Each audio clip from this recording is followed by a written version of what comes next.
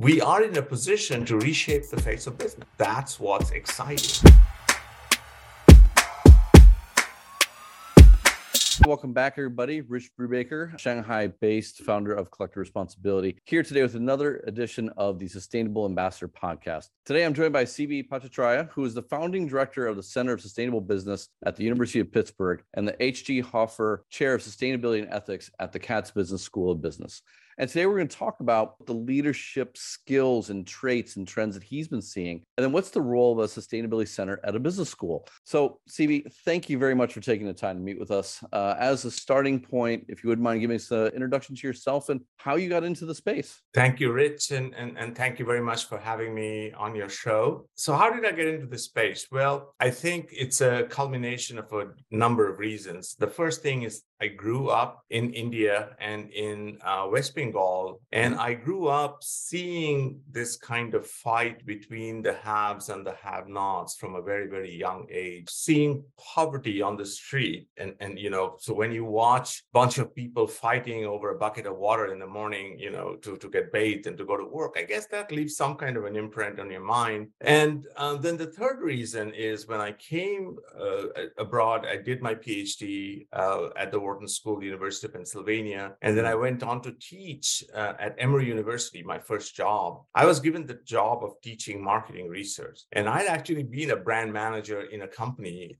prior. So I knew that you couldn't just learn research sitting at your desk, that you had to go out into the field and talk to people and such. And so I instituted a program whereby my students would do projects, field projects for the nonprofits in the city of Atlanta, the people who didn't have the wherewithal to pay for consulting services. And so in the process, I met the CEO of Ben & Jerry's, Mr. Ben Cohen, back in the day, in the mid-1990s. And I said, look, we're doing this program where we are doing research for social cause organizations. And do you have something that we could work on? And he said, there's one question that intrigues me. He said, what's that? He said, we do a lot of things for the environment.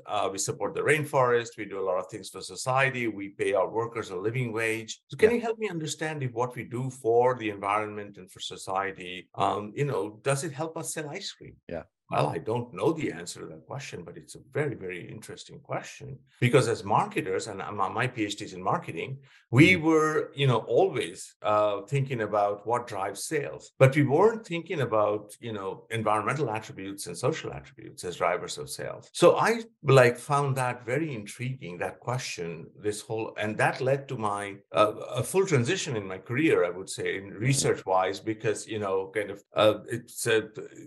was like peeling an onion, to get the answer to the question, kind of under what conditions do people react? Because the answer is really, it depends. What's the current state of leadership around CSR and sustainability now? And how have things changed since you talked to Ben Cohen? Executives finally are realizing that it's not something that's nice to do. So CSR was something that's nice to do, but sustainability is something that we actually have to do in order to kind of, survive, plain and simple. So this message has kind of over time come into the CEO's suite, the C-suite, and several CEOs are acting on it. Is everybody? No, because the profit maximization still reigns supreme. So I would say that we've seen change in maybe about a third of the companies who have kind of gotten the message and you've started implementing policies, and have started understanding that sustainability is different from CSR and started implementing policies. So if I think back to the 90s, I mean, there weren't a whole lot of companies looking at this or doing much. And so now you're saying there's a third. I mean, that's phenomenal. What's driving them? Is it marketing? Is it trying to access the consumers? Is it regulation? Or is it vision? What's driving them and what you're finding lately? Well, some of them are doing it because it's the right thing to do. Regulatory pressures, kind of worldwide have been high and increasing. I think employees are a major force. They want to work for companies that kind of have embedded sustainability. So the war for talent is there. So it's all stakeholder pressure, kind of, variety of stakeholder pressures that are working on the companies so that even if they don't think that it's the right thing to do, they believe that it's the smart thing to do. And then as an academic, how do you view yourself in this picture?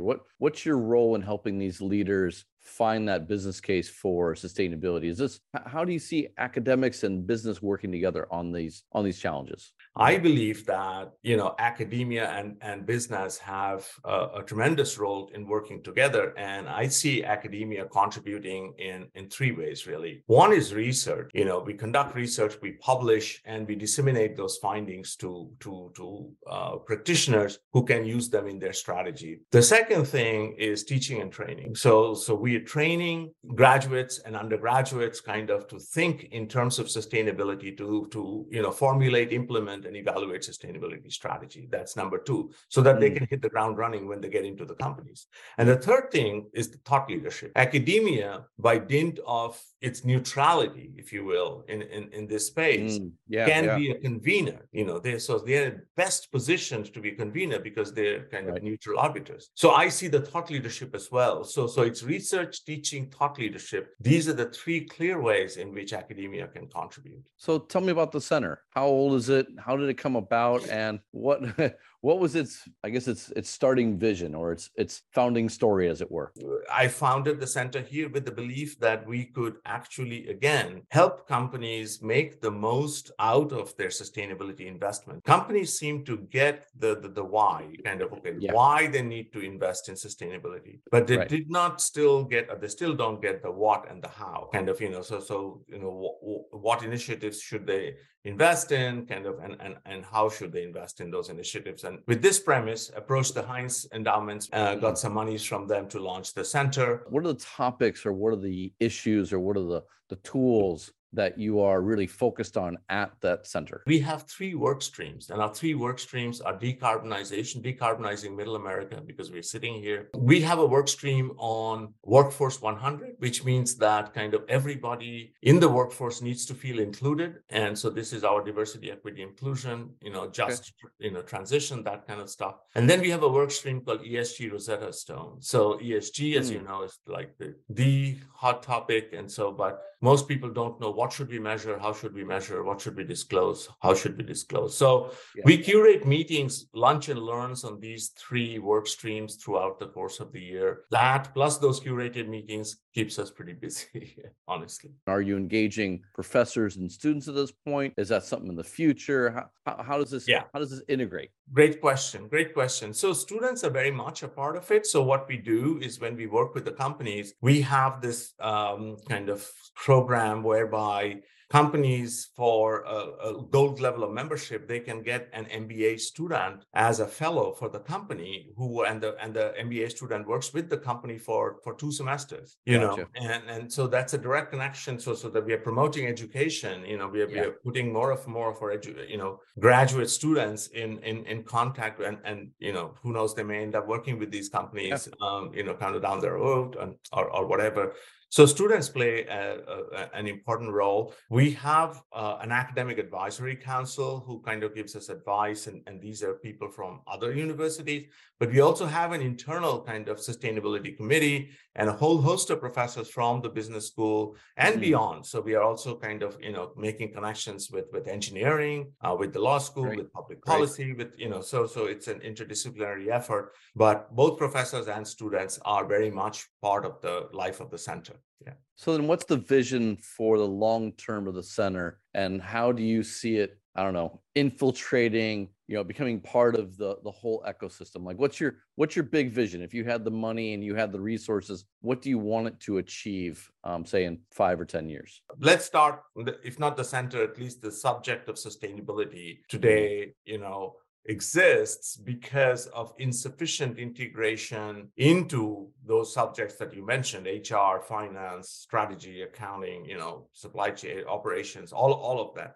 Yeah. Now we don't have that yet. I would hope that in 5 to 10 years, we would have every professor teaching as if this is the normal way to do things. So at the end of the day, my vision, and this is what I laid out in my book, Small Actions, Big Difference, is that every employee in every company conducts business through the lens of sustainability, which means that any business decision they make, it integrates environmental and social issues, concerns into that business decision. If that happens, we don't need anything differently. Then we will be able to continue. So I don't know how many people have told you that they want themselves to get out of the picture, but I think that would make me very happy if I can see that in my lifetime. What are the principles that it takes to go from we have a situation, we don't know what to do, to we're on the sustainable path and we're finding success? Like Ray Anderson, I'm going from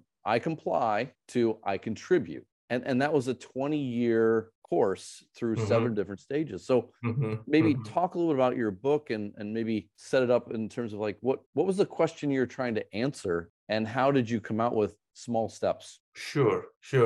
So the book is called Small Actions, Big Difference. And it basically promotes the idea that if we want to be long run sustainable, then we need all hands on deck. And so how do we, in an organization that's like, large or small or whatever size, how do we even begin to think about this and get to this destination? And so what I did was, I told you the observation that sustainability is someone else's problem is pervasive in most companies. And so I started visiting companies, visited about, more than 25 companies in multiple countries, from Madagascar to Chile to Shanghai, in fact, to the hearts of London, whatever, to visit not just head offices, but also factories, branch offices, this, that, to get the real dope on kind of what happens. I mean, what's happening inside companies, what works and what doesn't work. And the model is basically based on this idea of ownership. Using that, I build a model that has 3 steps. And the 3 steps are called incubate, launch, and entrench. So what is that societal benefit that you're providing? Number one. And second, you need to do what's called a materiality analysis to figure out which 2 or 3 goals do you want to pursue, because it's easier for employees to remember 2 or 3 goals than 30. And in the launch phase, there's simply what we say is that you need to create willingness and you need to create ability. Willingness is like, why should I take on something more at this point of my life? I mean,